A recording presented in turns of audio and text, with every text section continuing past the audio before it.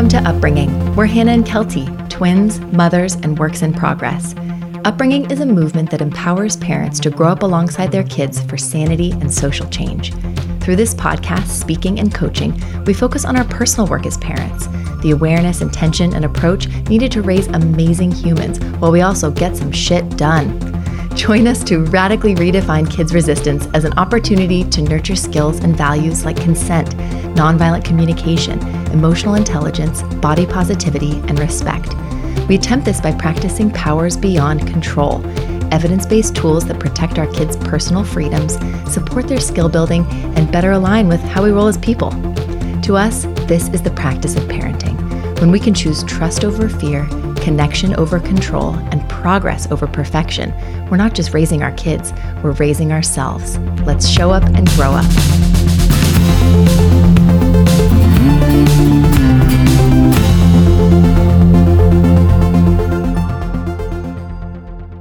After this brief intro, you'll hear the audio from our latest live Instagram Q&A. Our live sessions are so much fun. We basically show up and connect, commiserate, and build skills alongside our upbringing community. Folks write in ahead of time or chime in with questions and struggles around kids' big feelings and challenging behaviors. We typically explore 5 to 15 questions and offer our take, our instincts, our goals, helpful phrasing, and ways to parent with alignment and integrity using our Resist approach. Thank you for being here and for supporting us. And if you'd like to give your family and upbringing some extra support, please visit our website at upbringing.co to learn about our upcoming membership community, as well as our shop, which is now full of informative guides and inspiring prints based on everything we've shared here on the podcast these past 2 years. Wow, 2 years. Thanks for growing up alongside us, one conversation at a time. Here we go.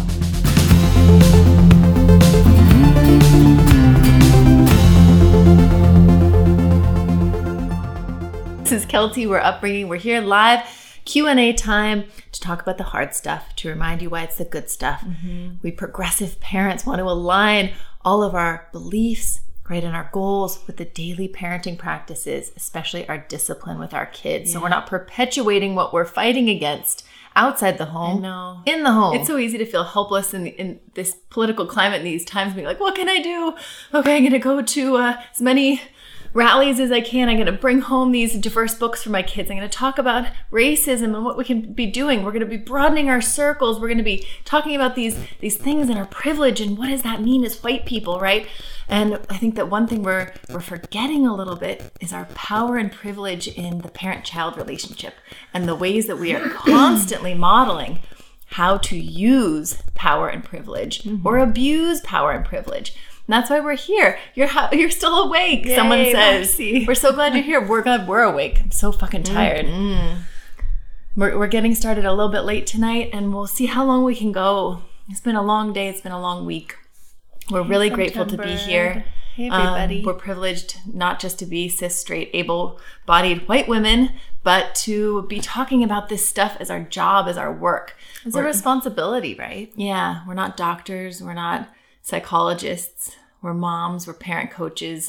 We've got a bunch of trainings, and we like talking about ways to use powers beyond control. And I think that when we became parents, we always talk about this control toolbox that we were handed through our inherited legacies, probably from our parents as well, through our childhood. All of our cultural conditioning says, here you go, control on my terms, now, threats, rewards, overpower, lectures, spanking, shame, blame, timeouts. It's probably sounding familiar to you. Either you've experienced these or you've been practicing them yourself, or both. And it's so natural and normal. And what we've been learning through our trainings, what we've been seeing in the research, is all of this pointing towards the fact that we don't have to be using those, right? We can be striving for better outcomes, for more connection, for better skill building, not just for our kids, but for ourselves, to be practicing with alignment, like Hannah said, and with integrity as parents in those most challenging moments. So what does that look like? Those powers beyond control. Right. I think it looks like us talking through these challenges with you all and saying, what does that look like? What does that sound like when my kid says this, when my child does that, from babies to toddlers to kids? Let's dive in here. So someone said, almost 2-year-old has started hitting. I know that he isn't being mean or aggressive. Instead, he's learned pound it, like a high five. but doesn't understand that it's just hand to hand and not other parts of the body. How can I help him while still letting him know pounding it on baby brother's face is not okay? Oh, that's great. Yeah. And I just want to say, first off, kids pounding it when they're being mean and aggressive is okay It's too. also okay. It's all okay. I love that you're giving him the benefit of the doubt and you're like, he's just a mispounder. He's just mispounding a litz. What can I do? I'm a little confused with the pounding situation. There's barely two. That makes total sense. I think in those moments, whether our kids are pounding each other on purpose or pounding each other because they're just like, oh, I pound fists, I pound heads, I'm confused about the pounding situation, right? We get in there with those loving limits. So we're sensitive to the fact that that could be happening, that some pounding might happen. We would say, looks like you're trying to pound the head, or I see your hand coming. I'm gonna slow you down here. Remember, we're trying to just pound fists like this. Or if it's a sibling thing, you know, validate what he's wanting to do. Pound. Oh, you want to pound? We can't pound baby's head. So what else can we pound? And you just redirect, right? I think 2-year-olds, 3-year-olds, 4-year-olds, 5-year-olds even, sometimes we think our words are enough. Don't pound those heads. Can't do that, right? Or Stop we think touching that. a raised eyebrow is enough, right? Oh, they'll get the message that way, right? But younger kids, right? And even husbands sometimes need us to actually follow through, move the bodies, move whatever it is and show them, right? We can't always just tell them. Babies are not mind readers. Toddlers are not mind readers. Yeah. They can't even take in emotion, especially if they're wound up or experiencing some stress. Yeah. Their reception of language is and under construction. Not that this parent is saying that they're not showing him, that they're stuck only on words, Right. but I think it has to be that combo. I think when our kids start approaching to, we think, okay, they're showing me they understand. I say, go grab that toy. And they go grab it. They get it. They're learning English or whatever language we're using with them. This is amazing. So I'm going to start using my words more. And we get to a certain point where we're like, they better do it. Or they better stop doing it. Or they better get it. Or whatever it is. But yeah, to this parent, I think we would just recommend lovingly and warmly trying to stop the behavior and redirect and connect through it. Yeah, absolutely. Just keep redirecting over and over, lovingly, calmly, and he will get the idea. Yeah, and I think you're in that, like, it's one of those things where you're like, oh, we're in a pound phase. Like my daughter used to be in a bonk phase. We would do like nighttime bonk, good night, and she'd be like duty slam. head butter. Yeah. So it's like note to self. She's in a head slamming phase. Note to self. Right. They're in their cat attacking phase. But I think note to self, they're in their door slamming on your fingers phase. But I love when they begin these phases in a non-triggering way to us, because then it allows us to move in a way that's so non-judgmental, so adaptive, so calm and confident that we are not creating some sort of strange narrative or vicious cycle around these behaviors because we're scared of them. You know, I think if we go very heavy-handed the first time our kid hits bonks the cat or the dog, or heavy bonks the sibling, if we go heavy duty on that thinking, oh, that will extinguish the behavior. No. That can sometimes start perpetuating the behavior. So I think it's awesome you're thinking, how can I go about this sensitively? Yeah. Let's see. We've got a lot of people who wrote in on our story tag. I think we'll discuss those tomorrow. Yeah. Someone says, my 3 and 4-year-old are constantly fighting, yelling at each other, hitting, etc. Is this normal? How do I best help them learn to respect each other? Yes. Oh my gosh, we love talking about siblings, not just because we're sibs, but because sibling conflict is one of the biggest ways we can be teaching our kids. And not through control, but through the power and inspiration of our own modeling and leadership in those moments. So the way we support our sibling, in a 3 and 4-year-old in this case, in an 8 and 12-year-old, the way we support their struggle is the actual way is what they will learn, how they will approach one another over time. So if we come in there and we're like, oh my gosh, you did that, don't do that, you're wrong, you're right, give it back. That's how they're learning to approach conflict, with stress, with judgment, right? With binary thinking, with victim aggressor, with shame and all blame. of that stuff. And then if we come in there and we're like, oh, stop a hand here, stop a hand there. What's going on? How's everyone doing? I see you this. Can you tell me what's going on? I'm sensing this. Is that right? How's it going? What do you need? What are you needing? How's it going? Right? At the longest we can possibly do it, right? Or as often as we possibly can. That's what they're learning. They're learning, oh, conflict, totally normal, natural, necessary, happens. I don't want to run away from it. Nobody's right or wrong. Everyone's just got needs. Conflict is an opportunity to understand my own needs, to understand another person's needs, to maybe see how we can get those needs met. I have optimism in a conflict. I have confidence in a conflict because she did. Right? That's the idea. Yeah, we talk about it a lot in our sibling conflict guide that you can download in our shop. And we talk about sibling stuff all the time because a lot of us are home struggling. Our kids are home more than they ever were because of the pandemic. And I think this is totally normal for 3 and 4-year-olds who are constantly fighting, yelling at each other, hitting, etc. And I think, yes, it's normal. And I think that we can be helping them both in the moment, like Hannah described, where we come in not as the judge, jury, hall man, or police, right? But as the cool, calm support staff, the mediator, the EMT, who's not surprised by any of this. This Seen is it so a million times. normal. I'm just going to get in there and I'm going to stop bodies from being hurt and I'm going to de-escalate. That's my job, right? So that's in the moment. Then we can talk too about what to do outside the moment to be supporting our sibling stuff. We can ask ourselves. How can we set them up for success a little bit, right? Can we notice the times that they're struggling a little bit? Is it always right before dinner? Right? Is it always around this one toy? And that's when we can be problem solving a little bit. Can we station one of them chopping vegetables with us before dinner? Or can we make sure this toy is protected from the other one because they just keep getting in this vicious cycle? Or are they going through some stress? They just go back to school. Is grandma their new caregiver? Whatever it is. And they might just need us to be around a little more and not just be like, la la la, I hope they're okay in the other room, but actually being a little more present. So when we hear those signs of escalation, instead of pretending they're not happening, not that you're doing this, but hearing them and coming in to de-escalate sooner than later. So we don't come in raging bull, right? Right. I think that the best way our kids can learn to respect one another is for us to respect them individually. So in the parent-child relationship and as the third party person coming in to respect their relationship first, right? The kids learn by the way we teach. Liam, you keep asking how many kids we've raised. We're currently raising 4 between the two of us. I have a 4-year-old or 5-year-old and a 7-year-old. Kelty has a 4-year-old and a 6. So our kids are 4, 5, 6, and 7. And you can learn more about us on our About page of our website at upbringing.co. That has all of the trainings we've done and where we're coming from here on everything. Let's see. Someone else says, my 3-year-old yells at the kids at the playground to go away, and he growls at babies at the park too. He sounds that scared emoji. Love it. Fierce little child. Amazing. Fierce 3-year-old. Yes. Love it.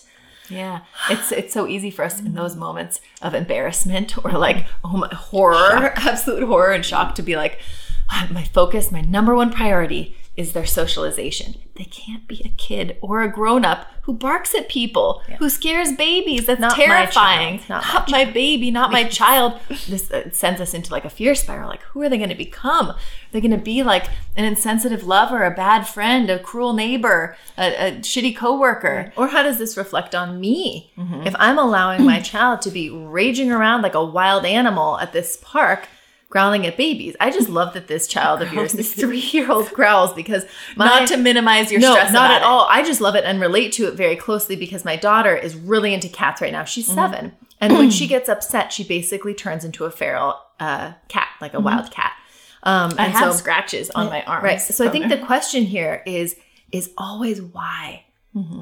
Understanding that all of these conflicts, all of these worries are a bid and an opportunity to say why. I would like to understand my child better because if we can be the first person that seeks to understand our kids, we're showing them that they're worth looking into, that they can look into themselves and better understand themselves because they don't know always. But they know what they feel is right, but they don't understand the implications of it, where it's coming from and how to get it met. But it's such a big ask for us to set aside that socialization responsibility, which weighs so heavy on our shoulders and say, I'm just going to set that aside just for a second. You're right here. I mean, like 17 years. I'm just going to set that aside for a little bit. And instead of focusing on that socialization, I'm going to focus on my kid's self-awareness. And that asks me to ask why, to connect about what they're needing, to connect about what they're going through. It sounds so permissive. It sounds very self-indulgent, right? And selfish and self-centered. But that's what we want our kids to be. Self-centered in the best possible sense of the word, which is connected to self. Right? Yeah. Older adults who serve others well, who become selfless, who become self-aware, all of those things, but who see to others' needs and understand what others need are because they've been able to meet their own needs. So first come, first serve. The child first, understand the needs, get the needs met. Then they're more able to support other people. So what does that look like when a 3-year-old is growling at babies and telling kids to beat it on the playground, right? I would tune into them and maybe find a way to connect and, you know, kind of crouch down with them in a moment when they're like, you know, licking themselves or doing whatever it is that cats do on the playground. I would say, how's it going? You know, what's going on for you? And maybe you already know what's at play here. You know that their favorite slide is being used and they're angry about that. Or you know that they were just at Grandma and Grandpa's who give them lots of sugar and they're having like a stress outburst. Yeah, or they know that you get a little sensitive when they're around other kids, maybe because, you know, the whole COVID situation. So they've got a little bit of stress sharing Anxiety. Playground situations with other kids. So I think we always have to give our kids the benefit of the doubt, honor the impulse, right? No matter how weird and wild it looks, based on their and then say, how skills. are you? What's going on? Yeah. See, you're kind of growling. Ooh, you kind of spat in that baby's face. How's it going? You know, in our minds, we're like, not well. It's not going well. But we're asking our kid to tune them into themselves. What are you needing? And do you need a little space? Do you need a buddy? Right. Do you need should we go for a walk instead? What do you need right now? And then to those other people who or, you know, with the stricken faces who are looking really confused or horrified or offended. And those are mostly parents. Most kids don't really worry about that other stuff. They're like 3-year-old running around. Yeah. Baby got growled at. They're just like, whatever. Yeah. I'm I cool. think we can just say, oh, I'm sorry, I'm struggling. Yeah. Struggling a little bit. Are you okay? Okay. Yeah. Sorry about that. Okay. Working on this. I'm checking in with him. Right. We put on our cool, calm, sensitive support staff hat and badge. And we're like, I'm all over this. I'm so sorry that happened. Amy says, my son hisses. Love the growler. Yeah. But I think that, and then checking in with them. I think oftentimes, again, we always want to, in our minds, process about the impact, the socialization kind of focus with our kids. That poor baby. Did you see the kid's face? Why would you growl? That's unkind. We can't do that at the playground, right? That hurt that boy's feelings. Right. Yeah. But instead, we want to go to the need. So that's the conversation we're having with our child in the moment. If they able, let us. If they're able. Otherwise, we're just supporting them, keeping everybody safe, letting them express themselves however they want to on the playground, and allowing other people to set boundaries. If they don't like my hissing child, they can go somewhere else. That is a wonderful skill to learn. Just like if we're on the playground and some kid is a little too rough, that's a great opportunity for us to work with our kid and say, you liking that? Is that cool for you? Cool. Sounds good. Or looks like you're not really liking that kid who's getting too close to you. Why don't we can't control another human. We could ask, but otherwise, why don't we head over to this other side of the playground? Or do you want to ask for a little space from them? Right. Yeah, so let's give it a try. I wouldn't worry about it, but I would just kind of be monitoring, be around, and let your kid express themselves in the way they need to express themselves. It's free. They're outside in the open air. Yeah. But our kids have those freedoms. We talk about it through our freedoms model, which you can download on our website along with our resist approach. The freedoms are the kind of why. Why are we talking about this? What do our kids deserve? What are their rights? What is this slow pull away from everything we're doing when they're infants to them growing and building and us scaffolding that process without controlling and dominating it too much, right? And then the resist approach is the how. But how? But how do we get through these moments of resistance, of defiance, of big feelings and challenging behaviors and anger? How do we move through those things? So download those on the website. But kids hissing, yelling at other kids on the playground, that is their right to express. They have the freedom to speak. They have the freedom to feel. They have the freedom to be themselves all the time. And we don't have to be, just like we talked about with our siblings conflicts, we don't have to be the police. We don't have to police our children, right? The social pressure is immense, but we do not have to do that with our kids, right? We can just be that buddy, that ally, that wing person. Telling them and telling them how's it going? By being that wing person, by sidling up side by side with our child when they're struggling or acting in a strange way, right? Is telling them who you are is okay. Yeah. What you're feeling is okay. What you're needing is okay. All of those things, right? And the way you express it, we're going to work on that over time. But first priority is you. Isn't that what everyone and what you're experiencing wants to hear and feel? Like we think about it often when we're supporting our kids through big feelings, like a tantrum or huge meltdown or hissing, spitting on the playground at other kids, whatever it is. Can you think of them in that way as an ally? Like, if you're best friends, if you're their wing person, if you and your best friend out drinking or something, you're out there and they're going a little overboard and you're like, oh, good golly, like this is starting to feel a little bit embarrassing. Where's this going to go, right? We're not going to be like, bitch, what's your problem? What are you doing? People are starting to look. We're going to be like, how's it going? You want a little water, right? You want to sip a little water? Like, let's take those stilettos off before we go down the stairs. Come on, right? Right? We're going to work we're going to be working alongside our kids just the way we would a best friend. We're going to give them the benefit of the doubt. We're going to honor their impulse to be their drunken self. That's okay. They're doing what they need to do. And we're going to try to keep them safe and support them along the way. And then we'll circle back over coffee the next morning. But I think that that's that idea of saying our voice becomes our kids' inner voice in that way. The way we show up for them when they're struggling, when they're on the outside, when they're a wild animal, right? When they're a little tipsy in that, metaphorical way. That's how they will begin to treat themselves and see themselves, right? Through our eyes. Girl Raising Men said, how can I support myself and my kids when they're freaking out, whining, crying, screaming, and I can't handle the noise? Too much sensory input for me.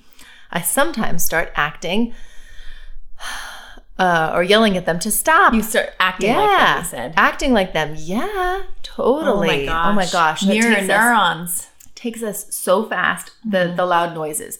When our kids are doing wild stuff, it's fine from a distance. It's fine if it's quiet. I'm like cool as a cucumber. And the minute the volume starts going up, I lose it so fast. And I'm sure I'm not the only one. Chime in there if you feel the same way. If you get screamed out, right, whined out. I think that's a huge thing. I think that a large part of this is saying when we can we notice this happening early? Can we start seeing the signs a little bit earlier and work our way backwards and start setting those boundaries, right? Start working with them to de-escalate or setting our own personal boundaries a little bit earlier before it gets to that treble that goes brain explode, right? I think that the times that we struggle the most are when we're in the car because we can't stop them from screaming. The only thing we can do is park the car and get out of it, right? But think, most of the times, there are lots of other times our kids are using very high-pitched yelling and different things and sounds when we can try to create a little bit of separation on the earlier side. I see where this is going. The whining is whatever. But okay, redirection and innovation haven't worked. Connection and getting to their level haven't worked. This is on their thing that's happening. I can't, move them through it, get alongside of it. And now I'm basically being dragged along and I'm collateral damage. But it's so easy first to just expel them. Take this somewhere else. Go somewhere else, or you be quiet. I'm going to control you to be quiet. We put a limit. It's so hard to say, I can't control another human, and I shouldn't have to control another human. I can state my personal preference. I can try and work with them. I can try to work alongside them, and when that's not working, if we can take a break, great. Go take some deep breaths or do some jumping jacks or scroll through your phone in your bedroom or hide in the bathroom or use my trusty friends, the earplugs. I just put them in a tiny bit, like halfway, so I'm not like feeling like I'm negligent and ignoring the energy, and I can kind of keep tabs on what's going on, but it's not piercing my soul so much, It's really hard. We're trying to go all the way through here, so I think we'll get to you at the end here. Someone was chiming in, and I've totally lost them now. Things are coming in fast. My 6-year-old girl has big feelings and has an extra hard time when she doesn't get her way or plans change. She throws big tantrums. How can I help? Yes. Yeah, she sounds kind of spirited. And sensitive. We love that. We love the spirited and sensitive kids with a little bit more delicate nervous systems. The ones who flip a switch fast. The ones who resist hard. The ones who feel a strong sense of unfairness and it weighs on them very heavily. Yeah. And who struggle with transitions and not getting their way. I think we've been culturally conditioned to think they're not getting their way. And they're throwing their little fit. Ugh, they're such a spoiled little brat. They need to learn that the world doesn't revolve around them. This is just the best. And I love that you're saying, how can I help? This is just so wonderful. And I think that she would be experiencing meltdowns as opposed to she throws a big tantrum. And I think that our language in this, even in our own minds, is so important going into it. If we're thinking our kids are doing this on purpose, to defy us, to manipulate us, to put a wrench in our day, how are we going to react compared to if we think of it as their brain is dysregulated, their nervous system is haywire, they're needing help and support. And they're behaving in a way the best they know how to get their needs met. Right. Just like they were when they were crying baby. So keep focusing on that word help that you said. She needs help, right? She needs help right now. And I think in those moments, you can check out our Big Feelings Guide, which is on our website under our shop. But we validate, we acknowledge you really wanted to go to that. And when we said that we couldn't go, you didn't like that. I'm sorry. I get that. I think that with our kids and even with us as adults, certain feelings cause a sense of insecurity in us and they make us feel unsafe. And feeling unsafe then leads our brain to go into fight or flight mode. We get dysregulated. We lose our cool. We become imbalanced, right? Our nervous systems start going a little haywire, right? And what we need in those moments isn't reasoning, isn't information, isn't an alternative, isn't any of these things. It's just security again, right? And so I think one of the number one powers we have as parents is our relational security, our attachment, us saying, I'm here, you're safe. You're safe in the feelings that you have that you're not used to having that much, that you're a little confused about, or that really bothered you and threw you off base a little bit. And if I can help you feel safe in those feelings, you're going to be able to want to work on them, to identify them, to communicate them, and to adapt to them. But that will lead you to resilience. Yeah, the little white patriarchal dude on our shoulder is like, but that's just rolling out the red carpet for them to just shit all over you. And you're asking how they're doing, and you're trying to attune them to themselves when they're throwing this monstrous fit just because they didn't get their way. Yes, that is what we're doing so that our kids actually learn to process disappointment, to process transitions, navigate through all of their ups and downs, and end up on the other side knowing what just happened. Right. Instead of being part of a family like many of us were that just swept any big feelings or struggles or challenges under the rug. Right. And meanwhile, we were holding on to all of that. Yeah. Meanwhile, we were feeling shame, maybe for the way we felt or the things we needed. Yeah. Maybe we didn't have words or felt the permission to communicate, even with adult skills at that point, what we were needing because of those childhood experiences. Yeah, and I think we've also been conditioned to think, okay, if I validate and acknowledge my child's experience that they wanted to go to that park, or they really wanted that other cookie, or they really wanted to watch 2 more shows on the iPad, win that game. That means that, one, they're going to do it again. And I don't want that to happen. Guess what? They're going to do it again anyway. And secondly, that that we have to cave, that we have to give in. And it's just not true. We can say, oh, I'm sorry, we're not going. Or they already know it because that's why they're having the fit. And then we just validate and acknowledge. We don't have to cave on the limit. We don't have to do anything. And I think that it's so natural for us to get into a fit ourselves when our kids are having these big feelings and resistances about a decision that's been made or a limit that's been held. And our job really in that moment is just to relax ourselves, regulate ourselves so that we can co-regulate and teach our kids, like you said, that it's safe, that their impulse to not want that, to have that fierce sense of injustice, to have the impulse to resist and persist and insist for what they want is brilliant and wonderful and something we don't want them to lose ever, right? Right now, it's about a board game or a transition or an ice cream, but someday it's going to be about immigration. It's going to be about women's reproductive rights. It's going to be about their neighbor or their coworker or their child. And we want them to feel like they have a healthy sense of entitlement in following that inner wisdom and authority that is very strong as a child and that we very can easily extinguish through conventional wisdom. Yeah, and I want to just throw this out as an example. Whenever our kids are struggling with something, part of our empathy step is really thinking, have I been through something like this? How would I feel? Okay, well, I didn't want to go to the park. I can't think of that. Okay, what about when I really wanted to buy a new pair of shoes recently? And I was talking to my partner about it. What if they'd been like, or maybe they were, shoes? No. Why are you making such a big deal? We don't have that disposable income. Why would you bring that up? Why? Just stop this. It's ridiculous, right? As opposed to, you really wanted those shoes. Which kind did you want? Oh, I wish we could get those shoes too. We're going to get there soon, babe. We're going to be able to soon. I know we can't right now. I wish we could. What can we do to move towards that? What can we do next time? Right? That's the person that we want to be for our kids, the person that we need for ourselves. And that's what puts us in this pickle sometimes. What else is going on with everyone? Oh, we've got a lot of ones coming in here, but someone had said that about back to the hypersensitivity to hearing things, and someone said, "I'm not sure what to say or do," and someone else said that like when their kids are loud and won't leave, and and that Oh my gosh, I'm totally getting lost in all of these. Let me start towards the top and we'll just move down. Okay. Why are you just scrolling back and forth? Because it was, someone else said it was so hard to deal with. Okay, we'll just get there when we get there. Okay. Well, and someone else said, what do you actually say when you're in the moment, when you're overwhelmed and flooded? You know, I would say I'm really struggling right now. I'm struggling with the volume right now, or I'm needing to cover my ears for a moment. I think I might need to take a quick break. I'll be right back. And we try to say it as soon as we can before we're screaming it, right? Mm-hmm. That's our goal. Goals. Try to say anything before you're screaming it.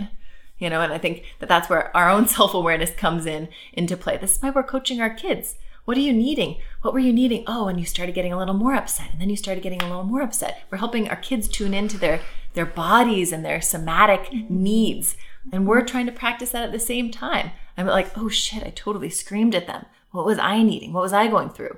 2 minutes before that, maybe that would have been a good time to step out, take a personal time out, or say what my needs are. And remembering that, like, even when we want to help our kids all the time, but if we're really struggling, we must help ourselves first. It's okay. Our 3-year-old and 5-year-old are probably not going to harm each other if we step out of the room for a quick moment. Our baby screaming in a crib is going to be okay. It's going to be okay, but they're really going to be okay if we are not screaming. So I think that oftentimes our quick timeout can be preferable to what can happen if we're overloaded.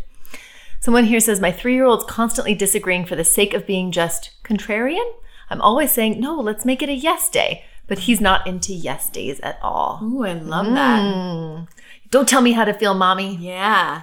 Don't tell me yes, I say no. I love that. I mean, that is this cohort we're raising. Future lawyer right there. Yeah. No pushover at all. I mean, yes days would make our lives a lot easier, wouldn't they? Yeah. Let's be honest. Haven't had one of those in a while. I know, especially with, Kelty's got the sensitive and spirited kids that if you say, how about some ice cream? They will say no if they feel that you have an agenda that they eat that ice cream. Sniff that out right away. And I think that's very typical of 3-year-olds, regardless of whether they're sensitive or spirited. And I think that oftentimes the constant disagreeing for the sake of being contrarian, I personally do that when I'm feeling a little uncomfortable inside and I'm simmering, right? I think a lot of kids they're good, and then boom, meltdown, right? They go just full on pop the top, right? Other kids, they simmer. Right. That's like what I do. And my husband will be like, because didn't you say that we were going to go wherever? I'll be like, I did not say that. And he'll be like, yeah, you did. And I'm like, no, I didn't say that. How was your day? I mean, it was better than yesterday, right? Whatever, those types of things, right? That's usually because I feel uncomfortable. We're poking, we're pushing, and then, we're stressed. And then poking is a level higher than simmering. But notice what your child's stress language is, I think, is part of it.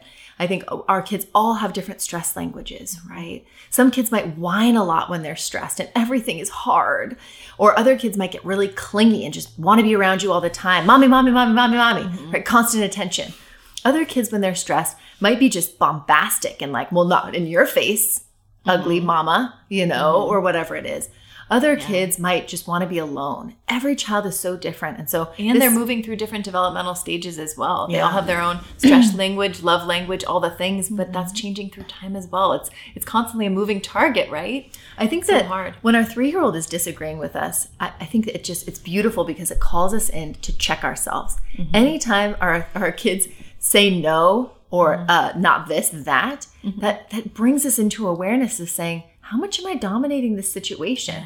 I have my perspective, but is this the mama show? I was going to say, right? A yes day sounds like the mom day to me a little bit. Because a yes day to us is maybe a no day to our child, right? Have we done a yes day for them? Because that would be pretty interesting. Yeah, what's their yes day look like?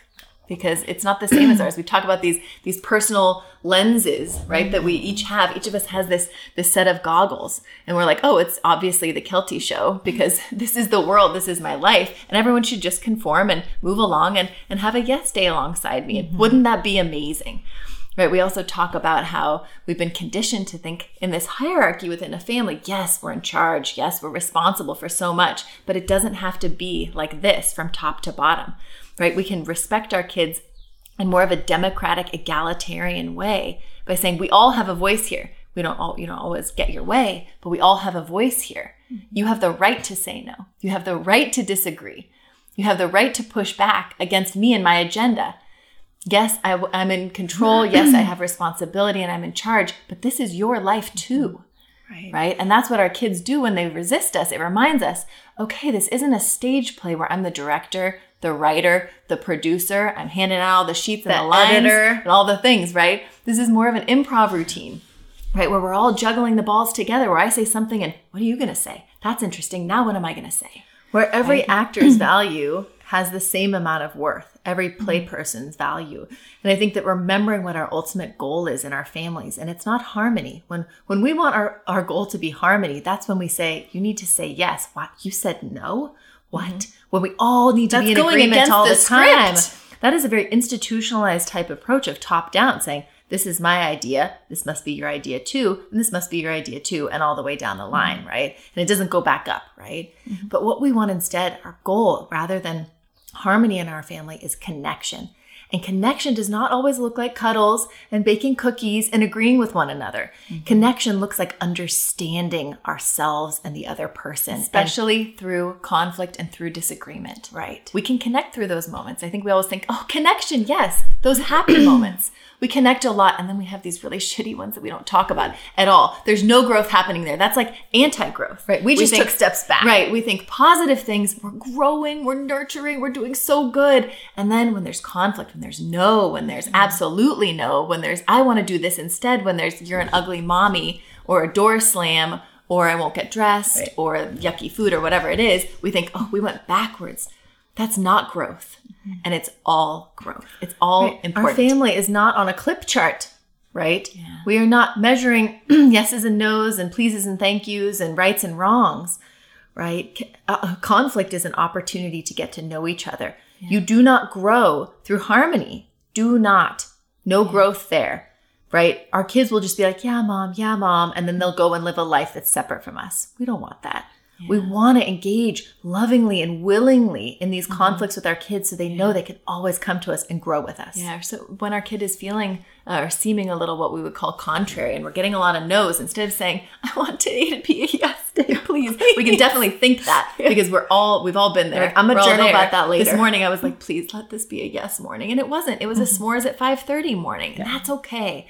Right? We can be thinking about all of these things and rewriting these beliefs. Right? And we can say something like, you didn't want that, so you're not loving this idea.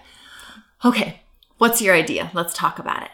Or what would you rather do? So when our kid says no, or and we're hearing that a lot, start asking questions, and not in a grilling way, like, why? What's your problem? But like, tell me more. Seek to understand. And we can still be kind of moving along through with the things, whatever the thing is they're resisting. You don't think it's nice outside today. Interesting. Okay, tell me more. What's your dream day? What else? You're not excited to see your friends later. Oh, okay. I thought you were. I want to know. What do you really think? Gosh, I guess I was putting words in your mouth a little bit. Sorry about that. How was your time with them last time? Right. As in, like, maybe you're being contrary, or maybe you didn't like something about your hangout. This pasta's so good. Oh, you don't think so? Oh, I guess I should just say, I think this pasta's so good. I guess that's my opinion. That's not the truth, right? Yeah. What's your truth? Yeah, that's such a huge huge thing is we do not determine our child's personal truth. Everyone has their own personal truth, and we get to learn theirs. That's part of the magic and the mystery and the mania having to navigate through this and be like, oh yeah, they have their own personal truth. Oh yeah, they have their own personal reality. Oh yeah, they have their own sense of self and identity and needs. And the way they express it is really tricky and triggering, because when I expressed my own truth as a child, damn, that was shut down every time. Yeah, I was rude. I was outspoken. Right? That didn't go well. Did not go so well. Right? No wonder I feel uncomfortable when my child speaks their truth in front of me. No wonder. Yeah. Right? Someone said, how do we deal with play date fighting situations? Like the he did this, she did that, and it just doesn't stop. I would refer you to our sibling conflict guide, where we work as that mediator and just calm everybody, translate needs. We mentioned that earlier in this live. Yeah, and then I would check in with the playdate parents and say, trying to support them neutrally so that they can learn. We'll keep everyone physically safe. And then I'm thinking about just being a sensitive support person to just say, you were needing this, you wanted this. And then what happened? And we're being so neutral. What do you think about that? Do you feel like maybe they're having a little stress and should take a little break? Do you feel like they're doing okay? Is this anxiety provoking for you? How are you guys doing about it? Right? What else? Let's see. I can't even catch up on everything right now. sometimes forget that children and still how to navigate their world. Their frontal lobe is still developing. We need to be their frontal lobe and help them be rational. You're in neuroscience. Yes, curious neuron. That's our job until they build that PFC, right? And I have not even gotten to the bottom here. Your analogies are on fire. The drunk friend, the buying the shoes, just yes. Oh, good.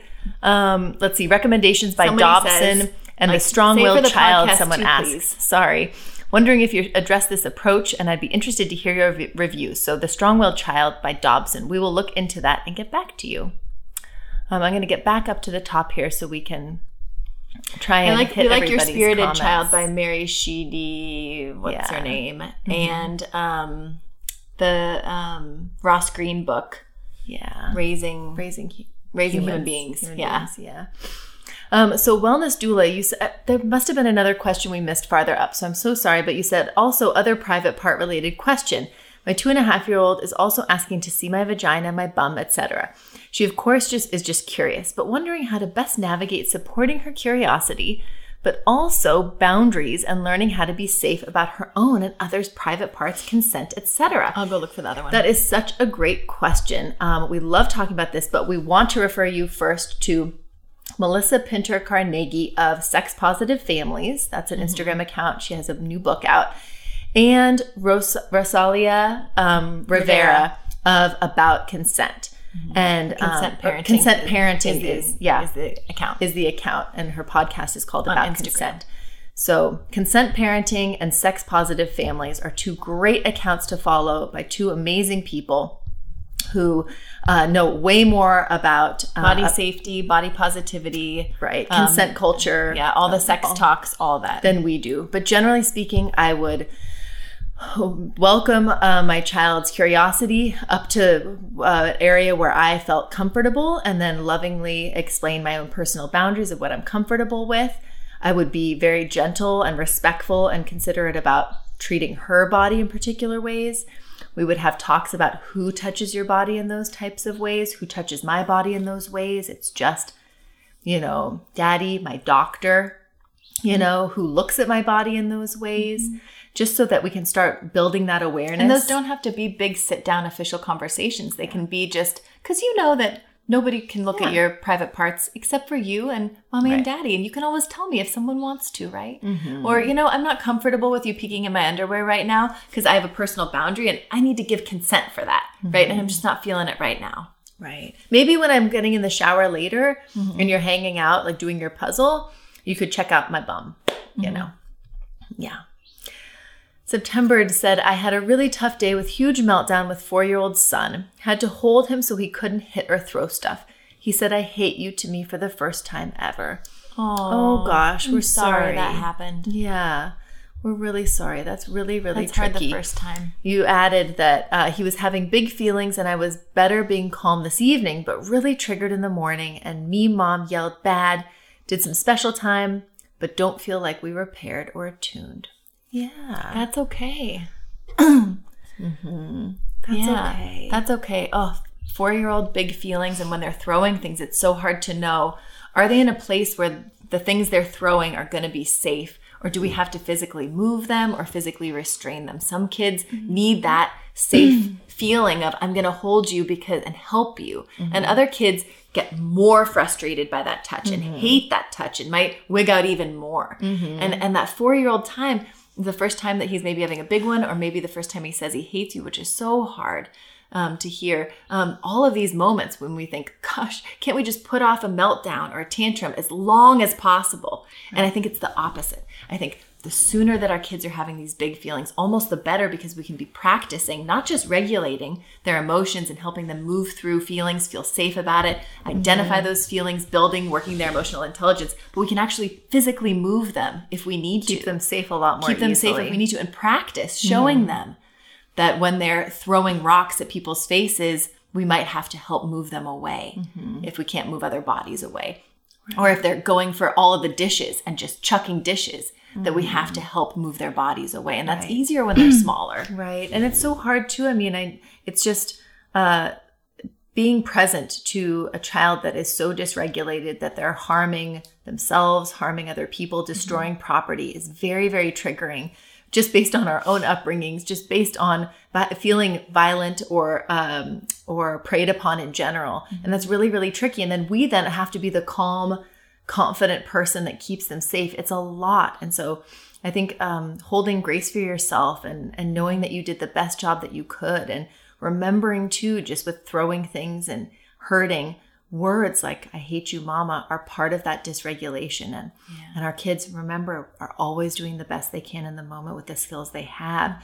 And their discomfort and their fight, flight response is going to look really, really gnarly, right? Yeah. And it's going to evolve from a baby that's just screaming and crying to a little toddler that's just wigging out and flailing all over the place, to a 4-year-old who has a tantrum and is throwing things and saying, "I hate you." Those are all the same, right? But it's such a big ask to say, can I try my best to respond with the same love and connection and presence that I did when they were an infant, struggling with their regulation, with their nervous system, with their brain, right? It's such a big ask, and it's so tricky.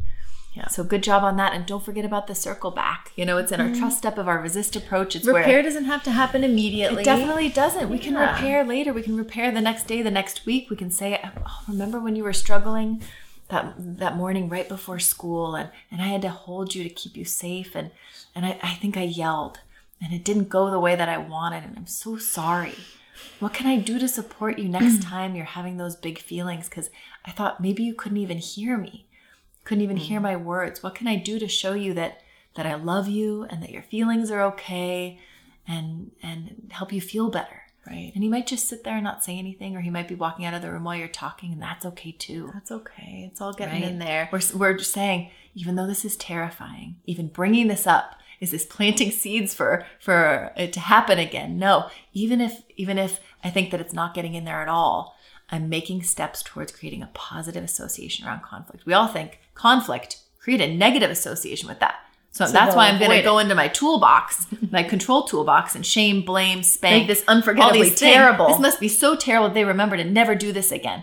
But that's not how it works. Our kids' brains are wired to pursue their impulses, to be learning and growing through everything they're feeling. And they have very little impulse control and regulation skills. That's our job, not to convince them that this is the conflict or big feelings or behaviors are a negative thing, but to say they're okay, and I'm going to help support you through them so that we can grow and learn on the other side. I love that, Kel. I think it's really natural for us to want to dissuade our kids using negative reinforcement to do wild things, because we're just thinking to the next tantrum, to the next throwing thing, to the next whatever, not remembering that our kids are going to experience difficult emotions and conflict the rest of their lives. And the conditioning that we're doing right now isn't just saving us a meltdown in a month or a day. It's literally programming them to experience conflict in a way that's adaptive, right? Comfortable, moving through it, noticing needs, noticing other needs, or that's maladaptive, avoiding conflict, blaming other people, drinking because they're stressed, doing those types of things. But that's such a glorious idea. But I think we look at their behavior as adaptive or non-adaptive. Yeah. So we're like, they should just be like, so true. Mom, I'm feeling some stress. I actually didn't feel like going to school today because there's this one kid who blah, blah, blah, blah, blah. And I actually would really like being home with you, even though you have a baby. Oh my God. Yeah, that's a big deal too. I've been meaning to bring up the fact that that's added some stressors to my life lately. And plus the whole COVID thing. And I have this itchy shirt, and I'm just like, it's just a bunch of things right now, but get back to me when you're ready. That would be an adaptive way for a 4-year-old to express their big feelings. And it's never going to fucking happen. Right? Our kids actually, in their tantrums, are not maladaptive. That is an adaptive way to meet their needs. But it just looks bad to us. Well, and they will never say those things because they don't have the awareness yet. And they don't have the skills. And the only way for our kids to build that language is from us. Not expecting them to have it already, but using it ourselves for them to eventually take it on. So that circle back says, how you doing? I noticed you were having those big feelings. Language. How was school? It seemed like maybe you didn't really want to go. Language. Yeah, and there was this, you just wanted to be home. I've been meaning to bring up the baby thing because even though we're happy about the baby being here. Language awareness. Oh my gosh, it's been a big change. And I've been spending less time with you. And I'm sorry about that. I think about you all the time and I miss you. Right? And I forgot to cut the tag out of your shirt. Should we do that? right? We're the ones building that language around our kids' inner experience, turning that into words instead of shaming them for how it looks. Right. And not having those words yet. Yeah. Yeah. Someone says, we have a new baby and a 22-month-old and 5-year-old. While they're in love with the baby, they're struggling in every other way, listening to us, sleeping, fighting with each other. Help! Yes. We should jump on a coaching call. We do one-on-one coaching calls, and we're going to start a group coaching like kind of membership club. Come up with something for starting in June. So head over to upbringing.co and check out our options because that is kind of a longer term than 2-minute answer than we'd be able to give you right now. We coach with a lot of families who are on their 3rd or 4th baby, and it's a bomb, and everyone's struggling from it absolutely naturally. And I think the number one thing that I would say, if we could give the 1-minute liner, is to just try to take the pressure off your older kids. And it's so easy to dive in and think, I have to be the protector of this baby, and the baby is the priority, and the baby needs me and has all these things. And I think that older kids can put pants on, feed themselves. Fine. They should just go get along Stop already. Fighting. Gosh. And I think that we have to keep remembering the baby's going to be okay. We just have to meet the baby's basic needs and give them time on their own to explore their world, play independently, discover their body, move their body, do all of their things. Find safe places to put that baby so you can be with your 22-month-old and your 5-year-old and be filling their cup and easing this transition as best you can. That's my biggest advice. I love that. Someone asked us, what's our stance on screen time? And I think we just did a post on screen time today, and we have a download for it. So go to our Instagram Upbringing here at upbringing.co and check out our download. For it. Actually, we're about to hang up so we can go watch All Creatures Great and Small. We love screen time now and again. We will have our PBS masterpiece addictions. And then our kids, it's different for every family, and you got to go by the Pediatric Association rules. We love, screenfreeparenting.org. Whether you're screen free or not, it just helps build awareness around what screen time is, how you can use it in a constructive, healthy, quote unquote, way, and what alternatives are that you're just like, oh yeah, I forgot they could be doing that instead of screens. Oh yeah. We also recommend the site Common Sense Media, which gives age recommendations and synopses of shows and movies, because I'm like, they're totally old enough to watch Raiders of the Lost Ark, right? No, they're not. So and I would actually add a few years to each of the recommendations personally. And I think so much about screen time has to do with you as the parent and who your child is and what's going on there. I think that if we're going to scream at our kids, then having a screen for them is probably ideal. If our kids do really poorly after watching a screen because they're on sensory overload and have a meltdown, maybe they need less screen time, right? If instead of watching really fast-paced whatever they want to watch, we can find really slow-paced shows. There are lots of amazing options. If we want to be minimizing screen time, that can be an amazing conversation. That can totally work. We can move to podcasts and audiobooks, which kids really love too. There's so many options. Yeah. There's not going to be one right answer for every family. Yeah. DM us if you want. We'll send you a more full Q&A episode we did on screen time, where you can kind of page back through our episodes. Through our podcast episodes. Yeah. I think we've got to wrap this up in a minute, everybody. I don't think we even got to the bottom here. I feel really bad. We've got to get home to the kiddos, and we're sending love to you all, gratitude to you all. Yeah, send us a DM if we didn't get to your question. Let's see. Oh, wow. Suggestions for a 4-year-old that on preschool days naps and then takes 3 hours to go to bed. Suggestions. She wants to read books all night and then is hungry again. So I feed and work with her, but so hard. Yes. That is so hard. Keep working that nervous system, that sensory regulation. So... Yeah. I mean, it's really tricky with the naps and then going to that later bedtime. It's very natural. It's going to happen. But how can you get her nervous system balanced and relaxed so she can really come down, right? Yeah. Can you talk to the people at school about... Can you just poke her every now and then? Right. Keep her awake a little, nap, please. Right. Something like that. Or can those nights just be where you stay up a little later or where you relax a little bit? Yeah. You can also try doing bedtime a little bit earlier. It sounds counterintuitive. You're like, because she napped. So that would be silly, but those nights you can kind of kind of relax the routine by beginning it a little bit earlier. And then set some loving boundaries. She may need to stay awake a little bit longer on those nights, but you don't have to read books all night with her. You don't have to make her a second meal. You can hold fast on some limits and some boundaries if you need to.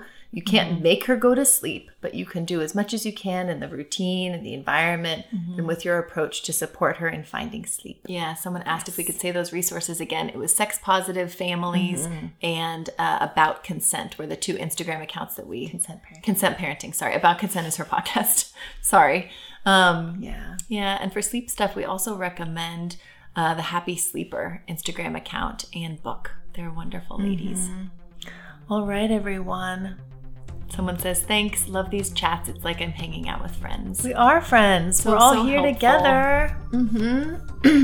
Someone says, we love Tony Bach's audiobook system as an alternative to screen time. Love that. Cool. Someone says, thank you for your time and wisdom. It's so helpful to hear all of your examples and get a philosophy refresher. Thank you all. Thank you all Thanks so for much all these for little being notes. here. You're doing an amazing job. You should be really proud of yourself. We're proud of you. We're so grateful to be here talking about this, parenting ourselves as we're parenting our kids, as we're all showing up in community together and doing this work. It's a lot of work. We're all very lucky to have our kids right now and to all be here together. Yeah. Thanks. We will see you all soon. We're back next Thursday. We'll be around. We'll do stories for all the stickers we missed. Yes. Sorry about that tonight. Bye, everyone. Bye.